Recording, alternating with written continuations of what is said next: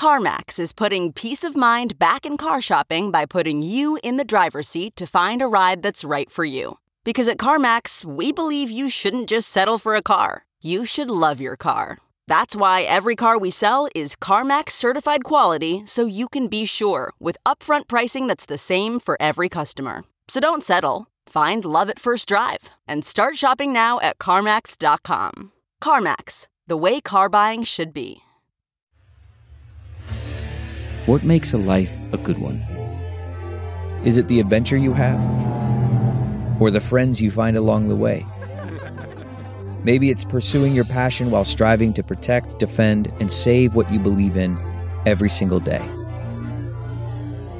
So what makes a life a good one? In the Coast Guard, we think it's all of the above and more. But you'll have to find out for yourself. Visit gocoastguard.com to learn more.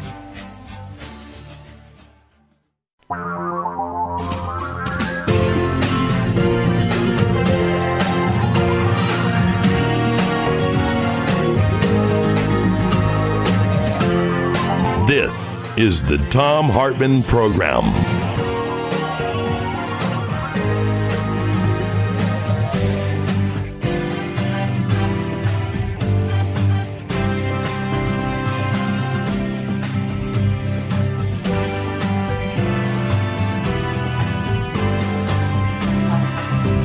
And greetings, my friends, patriots, lovers of democracy, truth, and justice, believers in peace, freedom, and the American way. Thom Hartmann here with you. Boy, a lot of news going on, but I wanted to start out with my old friend and writing partner, Lamar Waldron. He is a political commentator, JFK historian, and author. The books that Lamar and I worked together on are Legacy of Secrecy, A Long Shadow of the JFK Assassination, Bobby Kennedy, The National Security of the Mafia, and the Assassination of Martin Luther King. And his most recent book, as well as Ultimate Sacrifice, his most recent books, Watergate, The Hidden History, and The Hidden History of the JFK Assassination. And Monday was the arrest of the Watergate burglars, was the anniversary. Today is the date that the 18-minute gap was created in one of Nixon's White House tapes. And Sunday is the date of Nixon's incriminating smoking gun tape, the day that it was recorded, which led directly to his resignation. So we're right in the middle of all this stuff. This is our fourth annual show with Lamar looking at the latest parallels between Trump and Nixon. Lamar's latest book, The Hidden History of the JFK Assassination. But today we'll be talking about his book, Watergate, The Hidden History. Lamar, welcome to the program, or welcome back to the program. Great to be with you for this fourth annual Nixon-Trump-Watergate show. Really, and you basically predicted Trump's presidency 6 months before the case, based in part on the research you had done on Nixon. So what are some of the most important parallels between Nixon and Watergate on the one hand and Donald Trump? Well, let's start out with just Nixon and Watergate. What are the most important things that people are unaware of broadly? Yeah, because I think probably got some listeners that didn't hear our previous three shows, right, starting in 2016. So just to hit the very quick high points on just Watergate, because people talk about it on TV as if, all that got figured out. Of course it didn't. There were 70 prosecutions of people, not 10, not 20, not 30, 70 guilty pleas or indictments, okay? And the biggest thing is the Watergate arrest occurred in June of 1972, and yet it took more than 2 years until August of 1974 to get Nixon out of office. So and 72 was the election year, just to remind people. Well, and of course the big thing is just 4.5 months after the Watergate arrest, which was big news all over the country, it was no secret, Richard Nixon was reelected in one of the greatest landslides in history. So as we'll talk toward the end of the show where we're looking ahead to 2020, people that think that Trump is for sure going to get defeated in 2020, history shows that may or may not be the case. The other big things people don't realize, so there were two special prosecutors, not just one independent counsel. There wasn't one Watergate burglary. There were 4 attempts there, plus an earlier successful attempt at the Chilean embassy in Washington, D.C. And most discussions of Watergate don't even talk about what they were after and why. Basically, they were after information that could have exposed Nixon's earlier crimes. So basically, you had a president committing new crimes in the hopes of hiding old crimes that he didn't want to come out that involved organized crime. And here's a big thing that floors me today. Donald Trump is still withholding many, many important Nixon-Watergate files today about the main Watergate burglars, people like Bernard Barker and Frank Sturgis, the whole mastermind overseer of the Watergate plumbers team, as they were called, E. Howard Hunt, who was a very faithful guy to Nixon. So a lot of their top secret files have never been released today. So is it fair to say that Trump is holding them back, or is this more of the institutional inertia of D.C.? It's specifically Trump, because those records involving Hunt and Barker and Sturgis are all covered under the JFK Records Act that Congress passed unanimously back in 1992. And so on 3 different occasions, Donald Trump all those files were supposed to be released a year and a half ago, and on 3 different occasions, Donald Trump has kicked that can down the road, had the National Archives release some stuff that the news media, then, throws them a little bit of meat, and they don't really notice the big stuff. But right now, those files aren't scheduled to be released. I believe it's until 2021. So why would Trump be protecting the legacy of Nixon? Well, I think one big reason is because Trump and Nixon had personal ties. I mean, they personally met through the offices or the good graces, rather, of Roy Cohn, one of the most notorious and despicable mafia lawyers in history, who got his start with Joe McCarthy, and actually inadvertently helped to bring McCarthy down. They didn't intend that to happen. And then, of course, Roger Stone. So Roger Stone has just, admitted and written in one of his books in great detail how he was, because Stone loves Richard Nixon so much. He has the famous Richard Nixon tattoo on his back. And he was working on, I think, the Reagan campaign, early 80s, and they wanted to get Roy Cohn involved. And that actually then led to Stone. It was, I believe, the person who got Cohn, because Roy Cohn was basically Donald Trump's mentor. This despicable lawyer who didn't try cases in courts, really. Roy Cohn operated on blackmail, threats, and intimidation. And that's who Trump openly admitted back in the 80s was his mentor. And so basically, Cohn and especially Stone got Trump and Nixon together, and it was Richard Nixon who actually was the first person to actually predict that Donald Trump would run for and win the presidency. Nixon, according to Stone, tried to say that was Pat, Nixon's wife's opinion, but Stone made it really clear. Now, that was Nixon's opinion. So Nixon recognized that this guy could really, fulfill the Nixon legacy? Was not able to finish. That Nixon recognized that Donald Trump could fulfill the Nixon legacy some years down the road? It's difficult to believe it. Like I say, it's really, really well documented. And when you look at all of the stuff that Trump did to get elected and that Nixon did to get elected, they're pretty much hand-in-glove stuff. Now, Roger Stone obviously worked with both men. Roy Cohn worked with both men. Exactly. Paul Manafort, Lee Atwater was a partner in the company with Paul Manafort in putting together the Willie Horton ads for George Herbert Walker Bush Sr. and for Reagan. Manafort goes all the way back to the 70s. So that was my question. Does Manafort go back to Nixon too?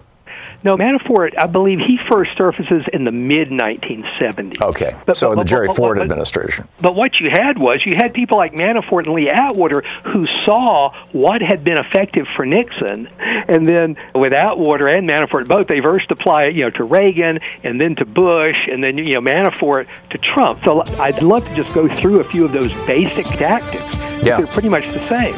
Let's do it in just a moment. We're talking with Lamar Waldron.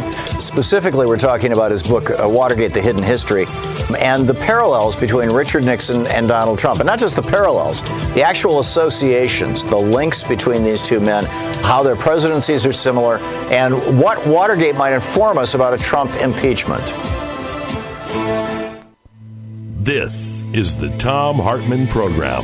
It's our 4th annual look with Lamar Waldron, author of Watergate, The Hidden History, of the relationship between Trump and Nixon.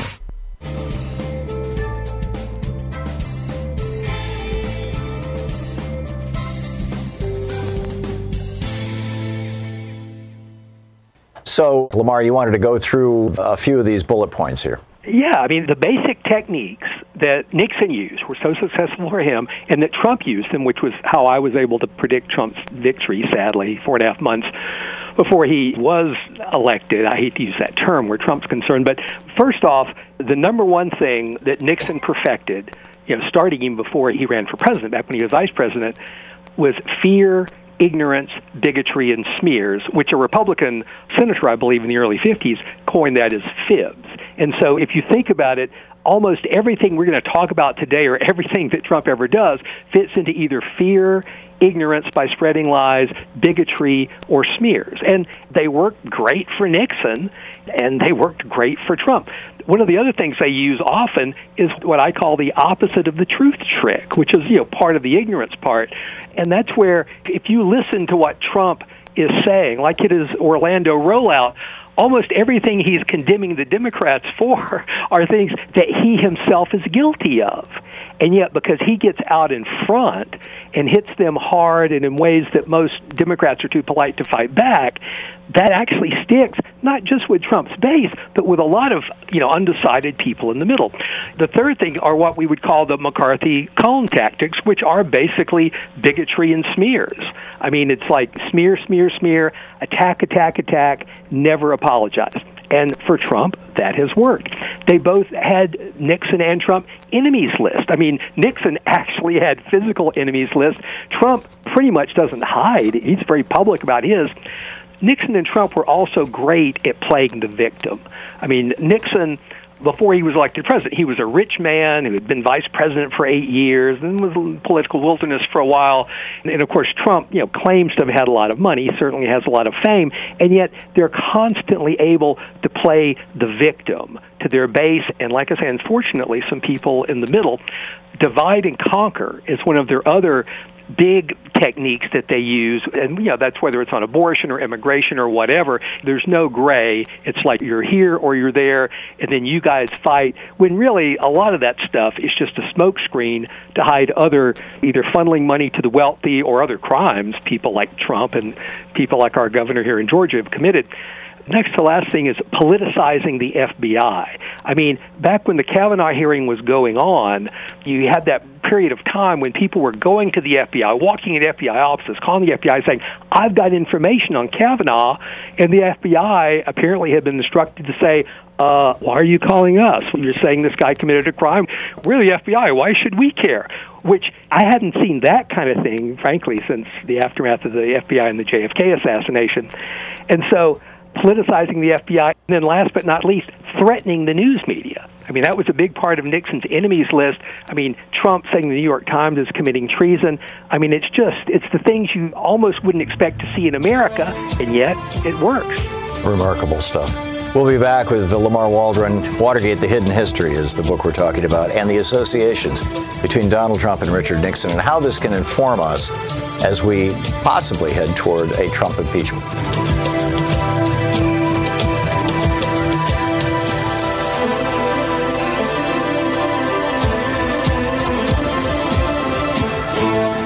So yesterday for Father's Day, Louise and I went out and climbed a mountain. Well, part of one. And boy, am I sore. And, then I had to go back and sit in my office chair. And I was, I'm working on this next book. And it's like, why? Because it's the X chair. The X chair provides customized support in an office chair. I mean, when it comes to supporting perfect posture, providing ideal back support, no office chair compares to the X chair. The secret is the X chair's dynamic variable lumbar support, or DVL.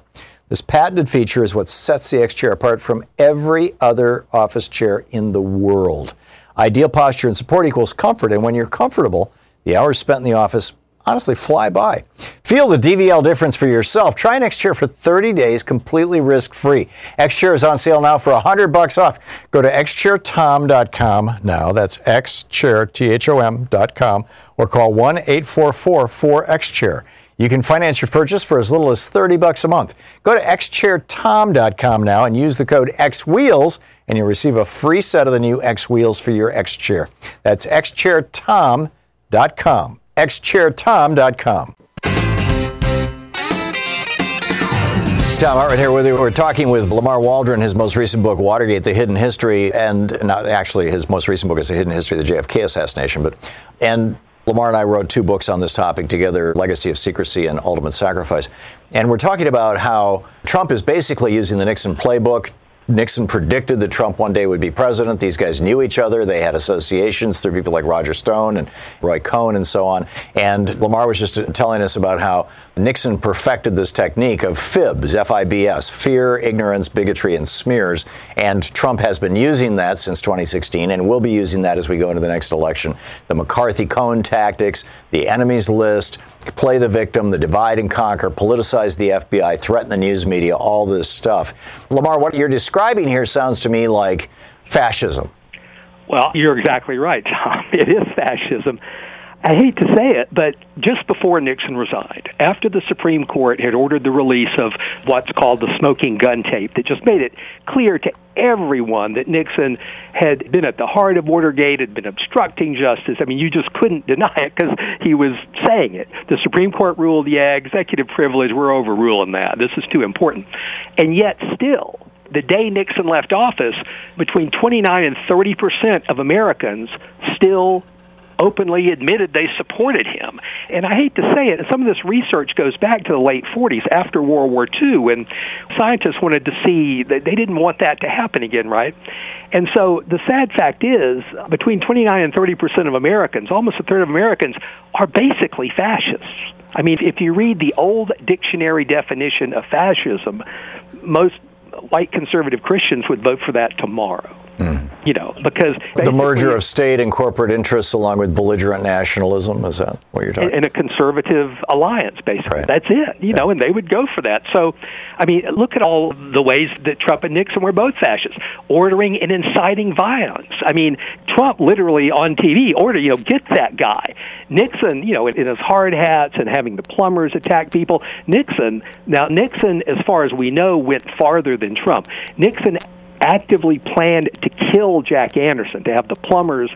A reporter, an investigative reporter of the day, the most famous reporter in America before Woodward and Bernstein. Right. The famous reporter. And Daniel Ellsberg, the guy who leaked the Pentagon Papers and, you know, famous activist... Right. He's convinced Nixon's plumbers were going to kill him, and my research shows that since the 2 plumbers who were actually targeting him were both working for Godfather Santo Trafficante of the Mafia, both those men had killed people before, they had both been part of the CIA Mafia plots to kill Castro. Yeah, Ellsberg's probably right. Now, Trump has not gone that far yet. But look at the other comparisons. Nixon and Trump, they both loved brutal foreign dictators. I mean, Nixon got tons of money from brutal foreign dictators. Trump gets money from foreign dictators. In fact, Nixon's love for Central American brutal dictators sowed the seeds of today's immigration crisis. Right. And also, get this, speaking of the immigration crisis, both Nixon and Trump both, you know, made plans for what I would call concentration camps. Yeah, that term concentration camps, Alexandria Ocasio-Cortez used it, and all the Republicans are like, oh, you can't talk like that. It seems to me like Democrats calling Trump's concentration camps, this is the strategy that Republicans have always used, which is go right to the most brutal characterization you possibly can of what the Democrats are doing and use that word regardless of outrage. Seems like a wise thing to use it, but it's also a factual thing, is it not? I mean, I remember visiting Dachau in Germany. There were no death camps in Germany. Hitler put those all outside Germany, and Holland and Poland, Auschwitz, Belsen, all those. The ones inside Germany, there were hundreds of them, were actually concentration camps. They were labor camps. Exactly right. And I'm glad you mentioned Dachau, because they had something at Dachau called standing cells, where you would put up to 4 people in a small cell, and there was no room for anyone to even sit down. I mean, that was literally a form of torture the Nazis used at Dachau. And Trump's own Department of Homeland Security, the Inspector General report recently, said that at one of the, what they call detention camps, I call a concentration camp for the people crossing the border, there were 76 people in a cell designed for 12, 155 people in a cell designed for 35, 41 people in a cell designed for 8. 900 people total in a facility in El Paso with 135-person capacity. I mean, that is literally really great deal like Dachau. But when we look at the history of concentration camps in America, I mean, America's got a long, sad history of that. I mean, going back to, most people don't realize, in 1934, Georgia Governor Eugene Talmadge, the father of Senator Herman Talmadge, the guy that Biden mentioned yesterday, in 1934, Georgia Governor Eugene Talmadge declared martial law, put 37 labor activists in a concentration camp.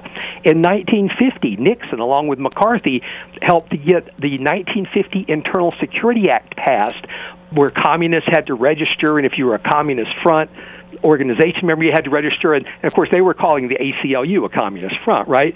People don't realize there were 6 concentration camps established in 1950, but most people don't know about them because they were never used, but they were established. And then we flash ahead from 1950 to 1969-70, and Nixon's Deputy Attorney General, his Rod Rosenstein, Richard Kleindienst, told The Atlantic that demonstrators against Nixon should be, quote, should be rounded up and put in detention camps. So, again, it's, you know, you can't make this stuff up. It's really true. We're talking with Lamar Waldron, his book, Watergate, The Hidden History, talking about the parallels between Donald Trump and Richard Nixon. You're listening to the Thom Hartmann Program. And how understanding those parallels can A, help us fight Trump, and B, inform any potential impeachment investigations and impeachment of Donald Trump.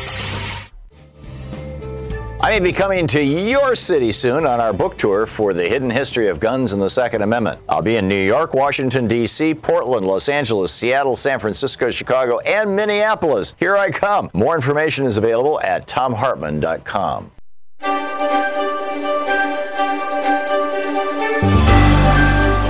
Today we're reading from a book by Elizabeth Holtzman, one of the former U.S. congresswomen who sat on the committee that considered impeaching Richard Nixon.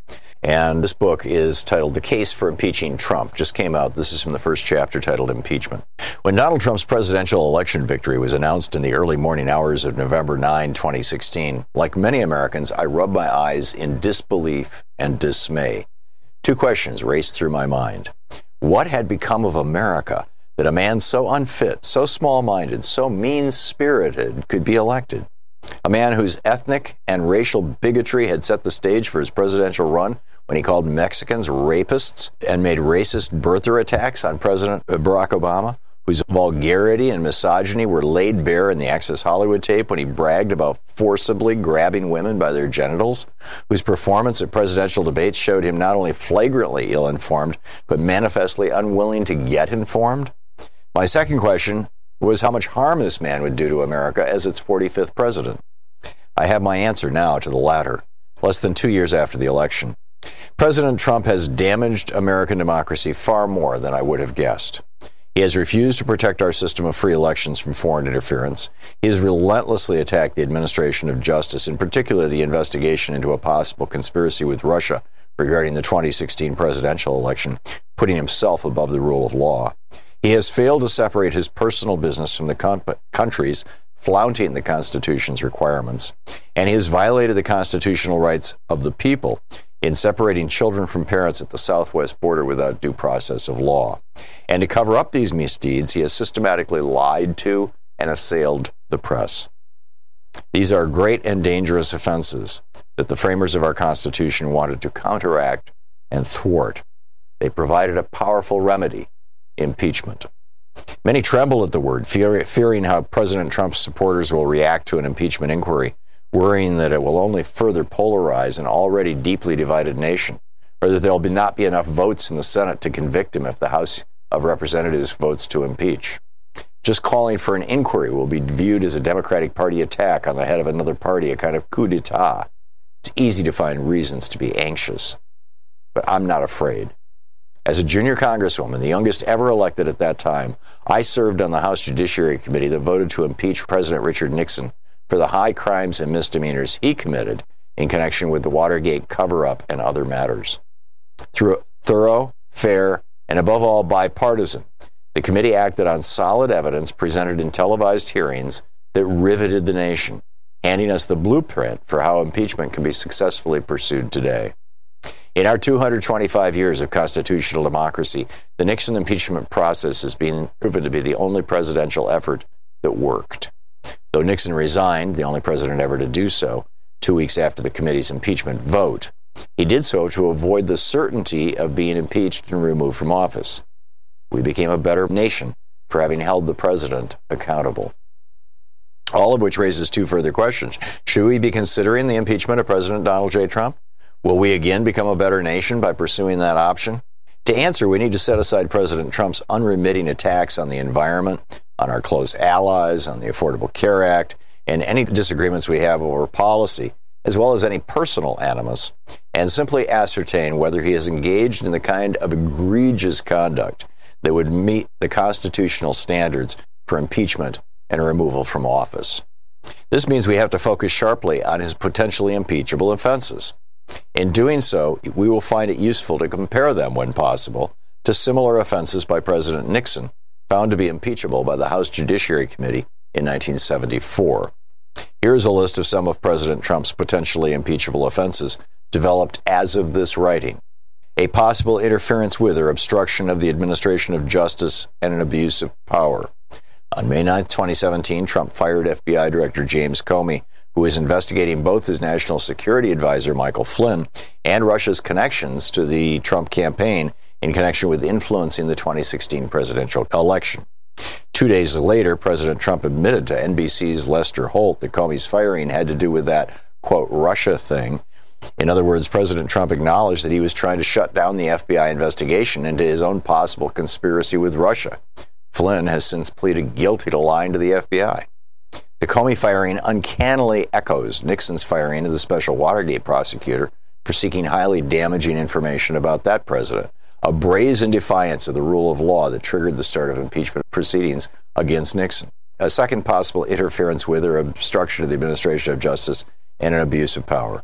President Trump has persistently and publicly attacked those heading the Russia investigation, including Special Counsel Robert S. Mueller III and Deputy Attorney General Rod Rosenstein, and has repeatedly condemned Attorney General Jeff Sessions for recusing himself, suggesting that he wants to fire any and all of them in order to get control of the Russian investigation. He actually did give an order to fire Mueller. The Case for Impeaching Trump by Elizabeth Holtzman. Many investors are asking, how long will this economic bubble last? When the inevitable crash takes place, what will that look like for your retirement? Will you have enough time to rebuild, or are you currently looking for ways to safeguard your existing portfolio? If the worst happens, it won't just be the markets and real estate. With the Fed's nonstop money printing, a dollar collapse is even more concerning. There are simple charts the Federal Reserve provides to help us investors make educated decisions. Google the Fred chart on the purchasing power of the dollar and look at the data yourself. Also take notice that the last 100 years of recessions have consistently occurred within 10 years from each other. The last recession was in 2008. What does that tell you? Gold and silver are statistically the best hedge against volatile markets and economies. Call my friends at ITM Trading at 1-888-OWN-GOLD. Ask them for their free gold protection guide and protect your future while you still can. Call 1-888-OWN-GOLD. That's 1-888-OWN-GOLD.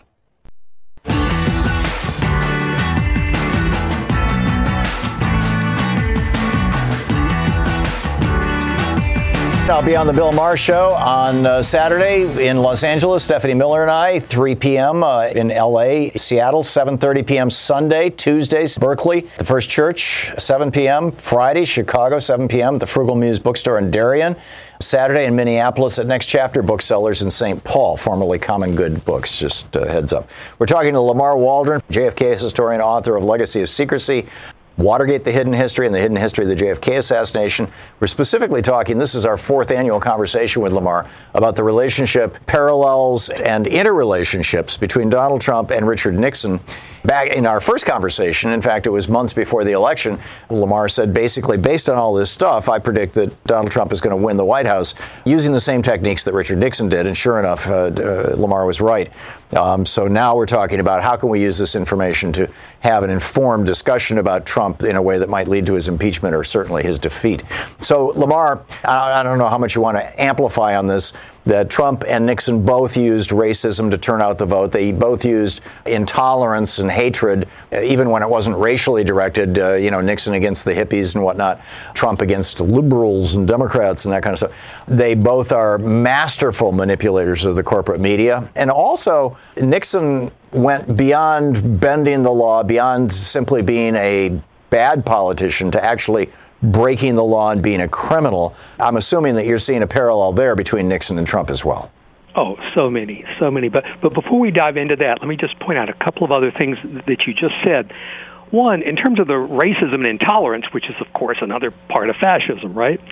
The sad fact is racists have been providing the margin of victory for many Republicans since Nixon in his so-called Southern strategy, which was kind of a soft form of racism that didn't use the N-word, that, moderates could feel, okay about voting for Nixon. So, I'm not saying that all conservatives or Republicans are racist, but I'm saying it's simply a statistical fact that racists are the margin of victory for a lot of Republicans since Nixon. He's the guy that perfected that. And, of course, here's another sad fact. Both Nixon and Trump are really more elitist than racist. Nixon in the 50s was regarded as definitely a moderate on race, and it was only in his 1960 campaign. In fact, most blacks in America were still voting Republican, from the all the way back to Lincoln, right? Yeah. And so it was only the 1960 election when Martin Luther King was arrested and put in this horrible jail in South Georgia, may well have been killed there, and there were all these appeals to do something, and Nixon, he wouldn't speak out. Nixon was vice president at the time and running against John Kennedy for president. Exactly. Vice President Nixon, who had the power to even do something. He could have sent federal marshals to get him out of this half a step from a chain gang. Yeah. He didn't. JFK did, and that was a big switch. But the sad fact is, Nixon then turned to racism, for votes. Trump's the same way. People forget. I heard just on TV the other day, and it reminded me, Trump used to be really big with all the African-American rappers in America. They would mention him in their songs. They would hang out with him. Trump even dated a black woman after one of his many divorces. So for them, it's just a cold, calculated strategy for votes and money. And they play on that conservative and basically, moderate anxiety over losing their white privilege, and they just do it so well. You mentioned the manipulation of the media. A lot of that started with Nixon and a guy named Roger Ailes that was Nixon's media advisor, and of course, Ailes went on to found Fox News, and we see how that goes. The other sad fact is the mainstream media pretty much supports Republicans. They help to make Trump the nominee. I never heard anyone in the mainstream media say Trump was an alleged billionaire or a self-proclaimed billionaire. No. CNN, he was a billionaire. And so they ignored Trump's incitement by the tweet of what turned out to be that horrible Pittsburgh massacre. Even the white nationalist at his Orlando kickoff just the other day.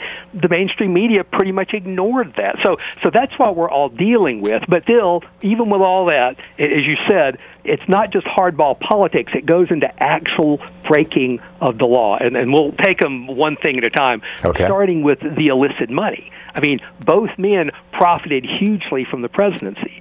Nixon, by basically when he was shaking down corporate America and wealthy people, when they wanted favors or legislation, and he would get money for his campaign, he would also oftentimes literally pocket some of that money.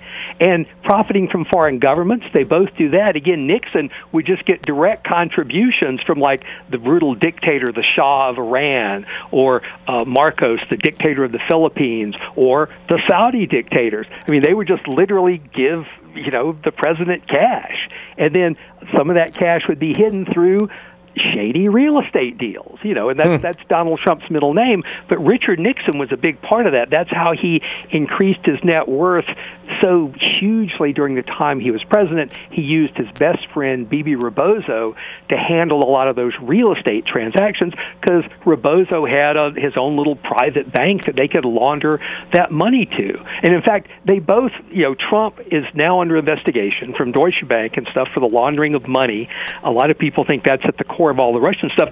Nixon literally laundered his money with the help of Bibi Rebozo. But one thing I have to add, at one point they actually bought a coin laundry down north of Miami to use for their money laundering operations because, of course, a coin-operated coin laundry, you can't prove what money comes in to that, Right. If you show up with $1,000 in quarters, where'd that come? Well, right. Or you just say, oh yeah, hey, a lot of clothes got washed this month. We suddenly got $100,000, and it's all in cash. Yeah, and then hiding and not paying their taxes.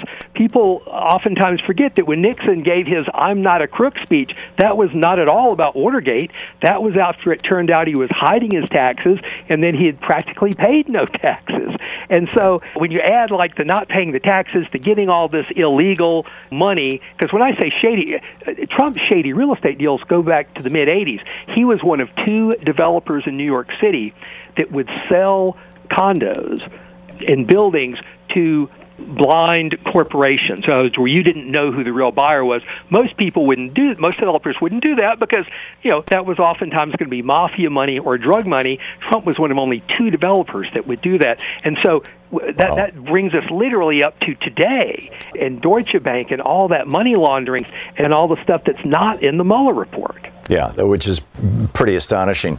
How did Nixon and Trump get involved in all these crimes? I mean, were they lifelong career criminals? Pretty much, yes, exactly. In other words, let's look at Nixon. When Nixon was a teenager, you remember the old carnivals that would come to town and that sort of stuff, and they would have these sideshows, and they would have these games where you'd win stuff and everything. Oh, I worked in one when I was 16. I came to Newego, and they gave me a part-time job running the concession where you shot a BB gun, and so yeah, I know them. I remember those carnivals. I knew that about you. We've known each other for so many. I didn't know that, but so get this: when Richard Nixon was 16 and 17, Prescott, Arizona, they would have their big, rodeo carnival days, and different people would own the concessions. And the people that did what was a shady game called the Wheel of Fortune, it was a mob-run game, and they hired young, Richard Nixon to do that game, and they basically taught him how to fleece people with a smile, so they'll come back and let you fleece them again. Oh, is that bizarre? And so Nixon actually used that when he was in the military. He never actually saw combat or anything, but Nixon actually got some of the money he used to run for Congress in World War II from playing poker with his buddies, and he won. In today's money, it would. I think in today's money, we could be talking about between $100,000-$200,000 in poker. And running rigged games, fixed games. Well, probably they were rigged, but the important thing is the people still loved him, even though he was shafting them. The people who also helped to fund his first runs for office were the Los Angeles Mafia, a guy by the name of Mickey Cohen. They helped to finance, along with Howard Hughes and the big Eastern banks, his run for Congress, then when he ran for the Senate, and then, of course, they're still supporting him when he's vice president for 8 years. And then when Nixon is finally president, elected in a very close race in 68, takes office 69, the plumbers, 2 of the plumbers, as I mentioned before, they were active, full-time mafia members for Santo Trafficante. Basically, most of the plumbers had worked on Nixon's plots to kill Castro right before the 60 election.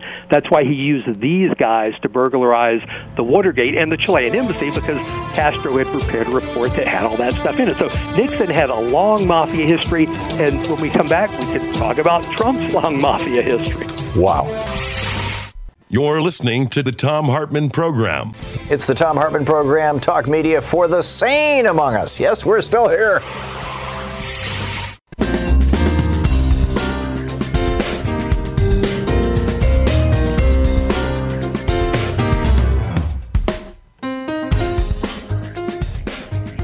Lamar, we've talked about how Nixon was a criminal literally from his teenage years. When I worked at that carnival, it just seemed like good, clean fun. But anyhow, what about Trump's criminality? What do we know? What are we speculating about Well, we know that he had mafia contacts starting at least in the 80s. They probably started in the late 70s, but of course he's got New York's top mob lawyer as his mentor. And in the construction trades, the mafia was kind of a fact of life, but you didn't have to embrace the mafia and the mafia's top lawyer the way that Trump did and make the mafia's top lawyer in New York City your mentor. And like I say, a lot of the people buying the Trump condos and buildings and stuff like that were these blind deals where you had no idea who the real buyer was. That's drug money, that's mafia money. And then, of course, Trump gets into the gambling business in the casinos in Atlantic City. You've got a lot of mafia stuff going on there. And then you get into organized crime in terms of Russia. By the time we get into the turn of the century, and no real American banks will loan Trump any money. And so then, as I think it was Don Jr. that said, oh, yeah, we're getting all our money from Russia now. But, one of the reasons that Putin hated Hillary Clinton so badly was that she had basically agreed when one of her ambassadors said that Putin and Russia was basically an organized crime government, essentially. And so Trump has needed organized crime from the get-go to keep up that appearance of him doing that. And that's why it was easy for both of these men to commit treason to win their election. Nixon with the very corrupt government of South Vietnam, where Nixon cut the back deal to keep the Vietnam War going so he could win the 68 election, because he knew if the Vietnam War ended right before the 68 election, the Democratic candidate, Hubert Humphrey, then the vice president under Lyndon Johnson, who had just cut a peace deal with South Vietnam, he would probably win. I mean, Nixon barely eked out, a 500,000 vote popular vote victory anyway. So, and then of course Trump commits treason with Putin. I mean, for all that Trump did, flipping I believe it was about 45,000 votes, getting 45,000 Democrats to stay home and ginning up 45,000 Republicans in those three critical states to go out and vote. That's what made Trump president, and they used that micro-targeting that they got from the Trump campaign, and why Mueller doesn't want to go into that, who knows. But in any event, so we didn't have treason. Trump has said he's going to take Putin's help again, and he's already torpedoing. His executive director is torpedoing the Election Assistance Commission. His Republican senators are blocking reforms needed for safe elections, and so it's just all set up to happen again. It's truly astonishing, and you're absolutely right. And I think a lot of people are scratching their heads why Mitch McConnell and why the Republicans in the Senate would be supportive of Trump's efforts to prevent Congress. I will tell you exactly why when we come back.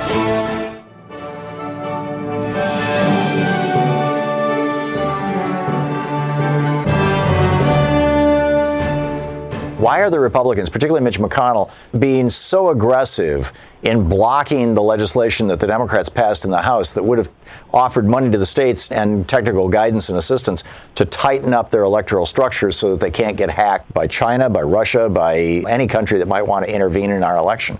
Two big reasons.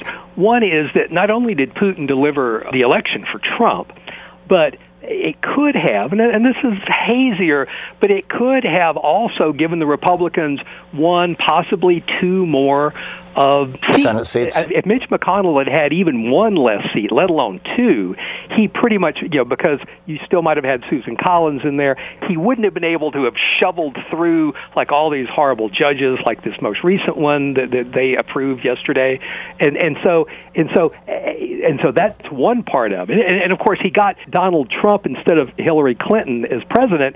And then number two is, I think McConnell and the Senate Republicans, they know that if they want to hang on to the Senate, Russia's help, hey, bring it on. They need that.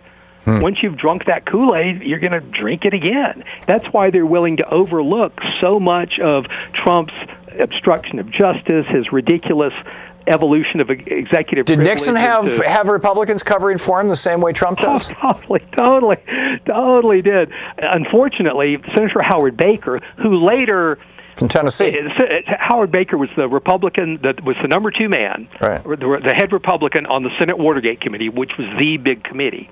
And he is the guy who said, what did the president know and when did he know it, which was great. But before he had seen so much evidence, he leaked through his top aide, Fred Thompson, who later became an actor, they leaked so much information, and other Republicans leaked so much information to Nixon. That's one of the reasons it took over 2 years from the Watergate arrest to get them out. And so, Nixon had his own Mitch McConnells and Lindsey Graham, only they weren't in the majority, but you had so many conservative Democrats, these older Southern conservative Democrats in Congress that, they gummed up the works for an awful long time. Yeah. What should the Democrats be doing? Should they be moving toward impeachment? How should they be characterizing Mueller?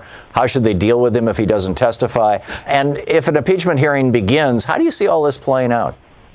If you look at the Clinton impeachment, that was relatively short. That went from October to February, and it failed, right? Right. At least in terms of the Nixon efforts, the investigation, the impeachment, it took ages to get that stuff going. 2.5 forward. years, really.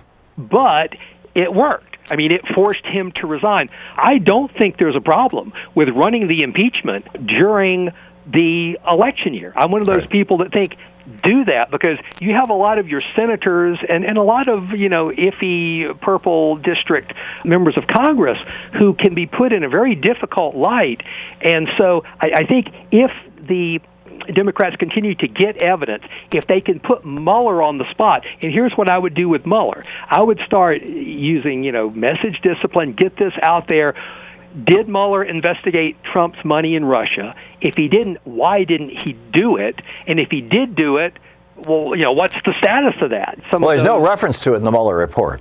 Exactly, but we do know I think it was, I saw different numbers, about a dozen referred investigations that were still going on when the report was written. Some of those could be Deutsche Bank, or Mueller may have just backed off. So I think if the Democrats... Plus you have Letitia James and, the AG of New York State looking at this stuff. Well, the important thing for Mueller is, I think if the Democrats start raising those very specific points, and they literally put Mueller on the spot, you're going to force Mueller to have to come in and testify in public, basically to make his case for why he did or didn't do that. And then I think that starts a ball rolling that gets the attention of a lot of these middle-of-the-road moderates, and you're going to start to see the polling go up then. But I really do think a lot hinges on getting Mueller to testify, get him to testify in public, and make him... I mean, if every Democratic member asks those, three questions, those points about his investigation or the lack of it into Trump's financial ties to Russia, because if you think about it, that's the basic thing. That's what everybody has always thought. That would be where the connection is. Trump's still been acting guilty. He acted guilty for years. He's still acting guilty. Something is there, and either Mueller didn't want to find it, or he found so much he had to refer it out to one or more. Right. We need to know that. And if the Democrats will press him on that, and almost to the exclusion of everything else, I think that will start to get them the support they need. I think you're right. And Nixon refused to release his taxes because he was trying to cover up his own crimes. I think the same is true for Trump. We need to make that point. Exactly. That's going to start to whittle away at the stuff. And the more the Democrats can harp on the Russia stuff, there's a 15 to 20 point gap between Trump's popularity among his base and Putin's popularity. And a lot of those people are older, people like you or I who remember the Cold War when Russia was the villain in every comic book, movie, and TV show. And the more you can hit that Russia connection, you're going to start to lower the enthusiasm. Because I tell you, when you look at enthusiastic voters, Trump is only trailing by 2%. Wow. And the Fox News average age is in the 70s. Lamar Waldron. Thank you, Lamar. Thank you, Tom. You're listening to Thom Hartmann. If you believe that you're not being snooped on or that nobody cares about your online data, well, then I'm sorry to disappoint you, but you're wrong. Hackers, governments, and ad companies all slurp up your data. That's why I recommend getting the software that I trust to protect my online activity, ExpressVPN. Their apps use powerful encryption to secure your data. ExpressVPN runs in the background of your computer or phone, and then you use the internet just like you normally would. You download the app, click to connect, and you're protected. I never go online without ExpressVPN, and you shouldn't either. ExpressVPN is the fastest VPN, costs less than $7 a month, and comes with a 30-day money-back guarantee. Take back your online privacy just like I did with ExpressVPN. Protect your online activity today and find out how you can get 3 months free at expressvpn.com/Tom. That's expressvpn.com/Tom for 3 months free with a 1-year package. Visit expressvpn.com/Tom. That's expressvpn.com/THOM for 3 months free with a 1-year package. Visit expressvpn.com/Tom to learn more. This is the Thom Hartmann Program. It's the Mueller Report. We're on page 105. He's talking about Dimitri Simes and the Center for the National Interest, a foreign policy think tank that has good contacts with Russia, and how Kushner and Jeff Sessions were involved with this fellow, Dimitri Simes. The memorandum proposed building a small and carefully selected group of experts to assist Jeff Sessions with the campaign, operating under the assumption that Hillary Clinton is very vulnerable on national security and foreign policy issues. The memorandum outlined key issues for the campaign, including, quote, a new beginning with Russia. B, National Interest is the magazine of CNI, hosts a foreign policy speech at the Mayflower Hotel. During their March 24th phone call and their March 31st in-person meeting, Simes and Kushner discussed the possibility of CNI hosting a foreign policy speech by candidate Trump. Following these conversations, Simes agreed that he and others associated with CNI would provide behind-the-scenes input on the substance of the foreign policy speech, and the CNI officials would coordinate the logistics of the speech with Sessions and his staff, including Sessions' chief of staff, Rick Dearborn. In mid-April 2016, Kushner put Simes in contact with senior policy advisor Stephen Miller and forwarded to Simes an outline of the foreign policy speech that Miller had prepared. Simes sent back to the campaign bullet points with ideas for the speech that he had drafted with CNI Executive Director Paul Saunders and board member Richard Burt. Simes received subsequent draft outlines from Miller, and he and Saunders spoke to Miller by phone about substantive changes to the speech. It is not clear, however, whether CNI officials received an actual draft of the speech for comment. While Saunders recalled having received an actual draft, Simes did not, and the emails that CNI produced to this office do not contain such a draft. After board members expressed concern to Simes that CNI's hosting the speech could be perceived as an endorsement of a particular candidate, CNI decided to have its publication, The National Interest, serve as the host, and to have the event at the National Press Club. Kushner later requested that the event be moved to the Mayflower Hotel, which was another venue that Simes had mentioned during initial discussions with the campaign, in order to address concerns about security and capacity. On April 25, 2016, Saunders booked event rooms at the Mayflower to host both the speech and a VIP reception that was to be held beforehand. Saunders understood that the reception, at which invitees would have a chance to meet candidate Trump, would be a small event. Saunders decided who would attend by looking at the list of CNI invitees to the speech itself, and then choosing a subset for the reception. CNI's invitees to the reception included Sessions and Kislyak. The week before the speech, Simes had informed Kislyak that he would be invited to the speech and that he would have the opportunity to meet Trump. When the pre-speech reception began on April 27th, the receiving line was quickly organized so that attendees could meet Trump. Sessions first stood next to Trump to introduce him to the members of Congress who were in attendance. After those members had been introduced, Simes stood next to Trump and introduced him to the CNI invitees in attendance, including Kislyak. Simes perceived the introduction to be positive and friendly, but thought it clear that Kislyak and Trump had just met for the first time. Kislyak also met Kushner during the pre-speech reception. The two shook hands and chatted for a minute or two, during which Kushner recalled Kislyak saying, "We like what your candidate is saying. It's refreshing." Several public reports state that, in addition to speaking with Kushner at the pre-speech reception, Kislyak also met or conversed with Sessions at that time. Sessions stated to investigators, however, that he did not remember any such conversation, nor did anyone else affiliated with CNI or the National Interest specifically recall a conversation or meeting between Sessions and Kislyak at the pre-speech reception. It appears that, if a conversation occurred at the pre-speech reception, it was a brief one conducted in public view, similar to the exchange between Kushner and Kislyak. The office found no evidence that Kislyak conversed with either Trump or Sessions after the speech or would have had an opportunity to do so. Simes, for example, did not recall seeing Kislyak at the post-speech luncheon, and the only witness who accounted for Sessions' whereabouts stated that Sessions may have spoken to the press after the event, but then departed for Capitol Hill. Saunders recalled, based in part on a food-related request he received from a campaign staff member, that Trump left the hotel a few minutes after the speech to go to the airport. Item subset C, Jeff Sessions' post-speech interactions with CNI.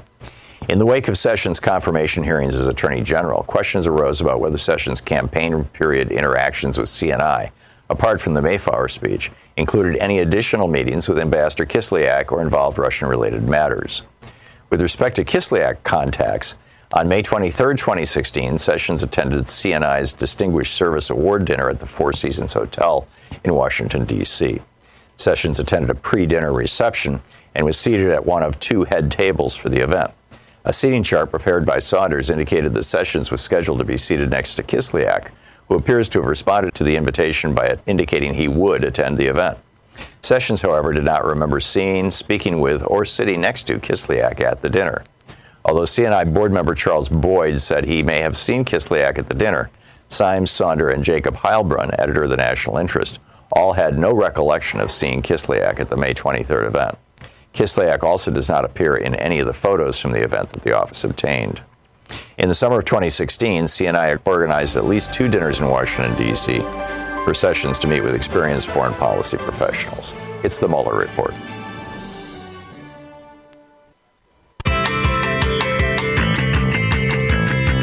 And welcome back. Let's check in with Talk Media News and find out what's going on in the world today. This report brought to you by goatsfortheoldgoat.com and Loving What You Do, Ellen Ratner's new book. On the line with us is former Ohio Congressman Bob Ney, author of Sideswiped. Bob, welcome back to the program. What's at the top of your hit parade with regard to the news today?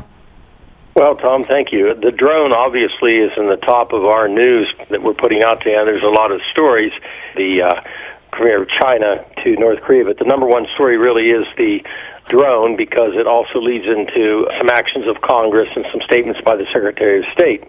But it was a drone that Iran admits that it shot down, and Iran says it was over its airspace. We, the United States, say that it was in international airspace, and that becomes, of course, the argument. The president made a very puzzling statement, and his statement was that he thought maybe somebody accidentally did it in Iran. Somebody made a mistake, is what he said.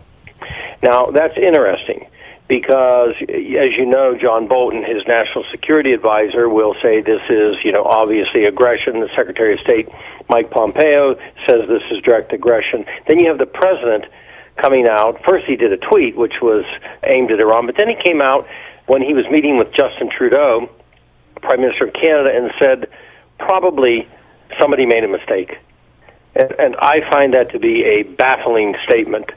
But it sort of fits in with what we hear up on Capitol Hill, which is there's an internal struggle between Pompeo and Bolton mainly on one side, and the president himself and some advisors on the other side, right, where the president's trying to taper down. Bob, there's two ways to say that. I mean, I saw Trump's tweet, Iran just made a big mistake. I mean, that could be Iran just made a big mistake, or it could be Iran just made a big mistake. I mean, is it like, hey, guys, you got too close to my face, I'm going to punch you? Or is it, oh, I get it, you made an error? Well, the first one was the Iran made a mistake, I'm going to get him. Right. Then at the press pool, when he was with the Prime Minister, it was like, I think maybe somebody made a mistake, we're going to look into it. So I wonder if Trudeau said that to him. Possibly. I mean, look, the rest of the world, I was saying this when I was asked today on other stations, to give a breakdown of Iran, and they said, well, this could start a war, multiple countries' war against Iran. I said, no. This is a lone situation. Make no bones about that. It is the United States. Other countries do not want us to get into this, and it's not going to be a follow along. Well, don't you think Saudi Arabia and Israel want us to get into this? Well, of course, yes, those two. But in the Western world, European world, they don't want it. Right. But yes, of course, Saudi Arabia wants a war. Like I said, the Saudi royal family, they will sit in Las Vegas and watch us conduct a war, which is what they like to do. They won't be involved themselves. because that's the other issue. If we're so upset, as John Bolton says, about the Saudi tankers, let Saudi Arabia go fly their warships. They have them. Let them go do something about it. That's what I hear up on Capitol Hill also. And by the way, Tom, a lot of Republicans are not really expressing the amount of fear they have. Now, you have Senator Tom Cotton, who out and out wants Iran bombed today. Right. But you have a lot of Republicans who are starting to wonder what's going to go on, which leads to the vote that was in the House. I had voted originally, as many people did. I could name, some famous names that voted for that authority for George Bush. Back after, right after 9/11, yeah. Right. And now the Trump administration is saying that there's Al-Qaeda in Iran, which makes no sense. Al-Qaeda is a Sunni group that was, evolved out of Saudi Wahhabism, and Iran is a Shia country. They hate Al-Qaeda, but it seems to me like the only reason the Trump administration is mentioning Al-Qaeda in the context of Iran is because then they can use that 2001 AUMF as justification to strike Iran. Correct. The AUMF specifically mentions Al-Qaeda and other entities. Right. And you are exactly correct, Tom. There is no reason to say Al-Qaeda and Iran in the same breath. Everybody on Capitol Hill, everybody in the Pentagon, everybody in the rest of the world that follows this, they know Iran hates Al-Qaeda. Al-Qaeda has killed Iranians. They have committed acts of terrorism on Iran itself. So to say that triggered, of course, a lot of speculation in the U.S. House that the Trump administration was going to go to war. So they have now passed a resolution to undo, in the House at least. Now, I don't think it has a lot of life in the Senate, unless the president takes some type of military action. Then some members of the Senate, 22 seats are up for grabs, may then try to do something to insulate themselves. Yeah. To protect themselves. Yeah. And so I think that the main point that has to be looked at is that resolution was supposed to be, anyway, a temporary measure. It has been now used to conduct military exercises in 14 different situations in the last 18 years. Remarkable. So I think the House made a very good move on that. Yeah, it really does need to be reversed. What else is up? The give and take of Cory Booker and Joe Biden, and Nancy Pelosi has entered the fray to defend Joe Biden. Yeah, okay. All righty. Bob Ney with Talk Media News. Thank you, Bob. Thom in Desert Hot Springs, California. Hey, Thom, what's on your mind today? I just wonder why our Democratic people in the House and the Senate can't get together and punish this president for all his crimes that he is committing. I think that they are slowly, gradually, carefully walking backwards, heading in that direction, Thom. I mean, I don't feel that. Yeah, a lot of us don't feel it. And that's the thing. I mean, they really need to. And Thom, thank you for the call. I mean, this is the thing that the Republicans were so good at. They had nothing on Hillary Clinton. The so-called missing emails are not missing. She turned over all her emails on a thumb drive to the FBI. They nuked her server, but and those emails were, by the way, private emails. She took out the private ones. They had nothing. The same thing with Benghazi. There was nothing. I mean, it was the Republicans who actually blocked the requested additional funding for security at Benghazi during the Bush administration, and Clinton and Obama got the blame for that. So they had nothing, and yet they turned that into 2 years of show trials that seriously politically damaged both Hillary Clinton and the Democrats. So this is bizarre. Anyhow, thanks so much for being with us today. And don't forget, democracy is not a spectator sport. It requires all of us, and that includes you. Get out there, get active, tag. You're it. There's lots you can do. Share the good word about progressive media. You've been listening to Thom Hartmann. For audio and video archives, visit thomhartmann.com.